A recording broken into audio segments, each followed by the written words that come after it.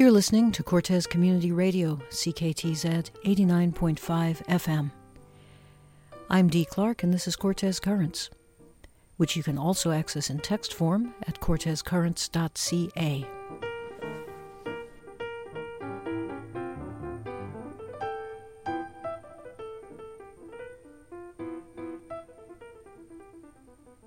And today we continue with the Exit interview series, in which we look back on Noba Anderson's 14 years of service as our regional director. This is part 6, in which I ask Noba about her plans for the future, and also whether she has any regrets for opportunities missed or things never accomplished. So, Noba, this is a question traditionally asked of people who are stepping down from a senior position or leaving an office. What are your plans? Where are you going from here? You've really made this your life for the last 14 years, and where do you see taking that energy and that commitment next? I wish I had a better answer for you, Dee. I'm really tired right now, and so my daughter and I are going to Costa Rica for the winter, and going to eat lots of mangoes and learn Spanish and just have as little responsibility as possible and just really be in the present and not have to hold the big picture. I'm going to do my best to not join a board before I leave. But this is home. It's deeply, deeply home, and it always will be. And I will return here in the spring, and I expect be here most of the time until I die. So I want to find a way of re-engaging here and continuing to support this big picture thinking, but in a way that is more generative and more life-affirming and more fun and more playful and more loving. And I don't know what that will be, whether that will be with a nonprofit or whether I can find funds through some other means and volunteer as so many do. So do you feel like putting down the regional director hat will in any way expand the horizons of what you're able to do or to imagine doing? I'm banking on it. I mean, I have two rural colleagues. Jim Abram has been in the job, I think, for almost 40 years and 35 plus anyway. And Brenda Lee has been at it for 31, I think. And I see how people can get stuck and how people can feel like they can't reimagine themselves in their community other than in that role. And I can see how communities can't reimagine somebody else doing the job either. And I can feel how that happens. And I don't want to get stuck. And I don't want this community to get stuck thinking I'm the only one that can do it, because that's certainly not the case. So yeah, I'm hoping that I'm putting down a relatively limited tool set and opening the door for new ones. Expanded ones. We all know you can't win them all, especially over 14 years in office. So what are some of your regrets, the near misses, the lost opportunities, the hopes that didn't pan out? Well, I mean, the zoning bylaw is the glaring elephant in the room. We, for instance, aren't willing to pre-designate or pre-zone light industrial land for value-added manufacturing or for storage of agricultural equipment or storage of gravel and people's excavators and all of the things that are required to keep the sort of the infrastructure economy going. We don't have anything on cannabis. It's technically not legal to grow cannabis here because we haven't updated our bylaws. Our complete failure on the tiny house affordable housing side of things. So I would really, really, really encourage and urge this community, when we do finally get to it, to be really gutsy and really bold about pre-zoning land. And this is something I would really leave with Mark Vanesh, who's going to be my successor, and the community at large, is to, on a map, draw and designate where we want stuff to happen. Where do we want density? Where do we want commercial? Where do we want agriculture and light industrial? And I think there's a lot of consensus around it. And I think there's but there's such a caution. There's such a caution to make a preemptive decision about things in this community. We generally want to see projects on a case-by-case basis and evaluate their merits individually. And it is a impediment for people doing good work. So I think that is my biggest frustration with this community as a whole, is our lack of ability to be bold together in designating what we want to see happen on the land base. Anyway, so that's certainly the biggest one. Other ones that have got away or just taken forever, I've been working for years on trying to get some kind of regional and or sub-regional transportation service happening to support at least a bus on island, or a bus across Quadra, or some bike lanes on the south end of the island, or at least some shoulders widened in some places, or sort of anything to support alternatives to regular vehicular travel. Certainly, similarly, a housing strategy or a housing service even. We've dabbled around the edges at the regional district about creating a regional housing service that would tax very minimally, but it will at least start creating housing strategies. We wouldn't be probably a landowner or a housing provider. That would be far too bold.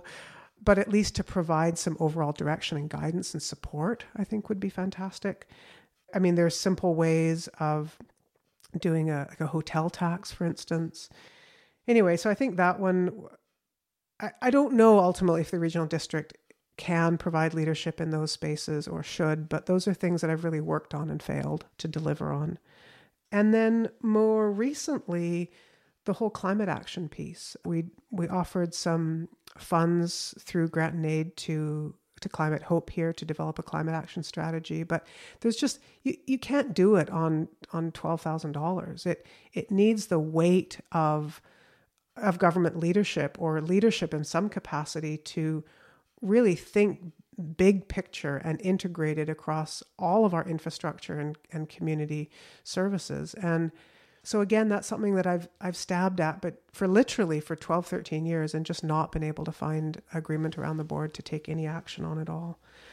And then really the final I would return to is the governance piece. And I don't think that this is really something at the regional district per se, but something I have been trying to do is finding a complementary governance system that doesn't in any way undermine or undo the regional district, but like Hornby, and even better, find some way of giving more agency to the people here to be part of the decisions that affect their lives and inform the regional district more effectively in the decisions that it's making, as well as many other things.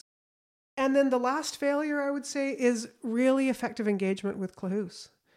I have really not found a good way of having a close professional working relationship and partnership with Klahoose over the years across many administrations at Klahoose. And I think that's largely because the Klahoose First Nation is so busy with so many other things that have very little to do with the regional district and little to do with the island as a whole.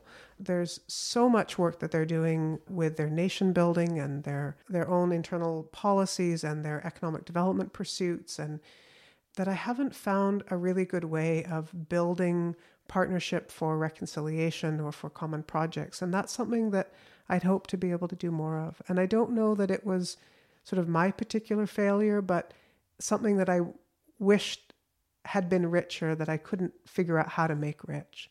And so perhaps that's possible with different administration, both at Klahoose and in my seat. But the regional director is inherently the colonial government. We are inherently the system that oppresses, the system that does land use planning where arguably we have no authority to do it, the system that taxes where we arguably have no authority to do it, moral authority, legal, sure, we've made the laws, but so it's very hard to make change from the system that continues to oppress. And I think that whoever is in this seat will struggle with the sort of the impossibility of that. So what would you say are the issues, the projects, the ideas that you're hoping Mark Van Esch will carry forward into his first term? Not that you get to tell him what to do, of course, but he's coming in kind of clean and new and with enthusiasm and fresh energy. So are there things you're hoping he can continue to run with or take up as new issues? Well, if he can figure out how to finish the update of our zoning bylaw, that would be mammoth, and do it in a way that was gutsy and decisive on a number of matters. I would really compliment him.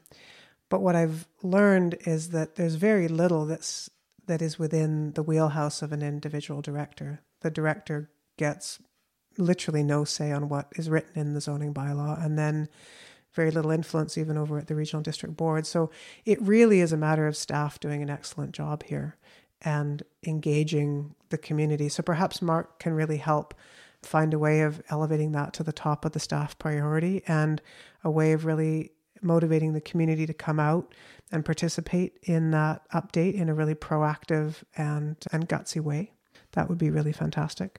I know he's really passionate about housing. He's been involved with the Housing Society recently and is keen on what the provincial housing minister, David Eby, is up to, and maybe he'll be premier. And so, he tracks a level of provincial and senior politics that I don't much anymore. So perhaps he can somehow be a better advocate to the provincial government than I have been in bringing grant opportunities or access opportunities to senior government levels of services and programs and opportunities that I kind of gave up on. I think he has a lot more enthusiasm for that. So I would really hope that for him. Beyond that, I just wish him all the very best in navigating the complexity of this job. And that was part 6 of our Exit interview series with Noba Anderson, stepping down this year from her job as our regional director. In our 7th and final episode, I'll ask Noba about the changes she's seen on Cortes in 14 years and what her thoughts are about the future. Just a reminder, the views and opinions heard on this program are not endorsed by Cortes Community Radio, its board, its staff, its membership, or any granting agency, but are those of the writer, producer, and guests.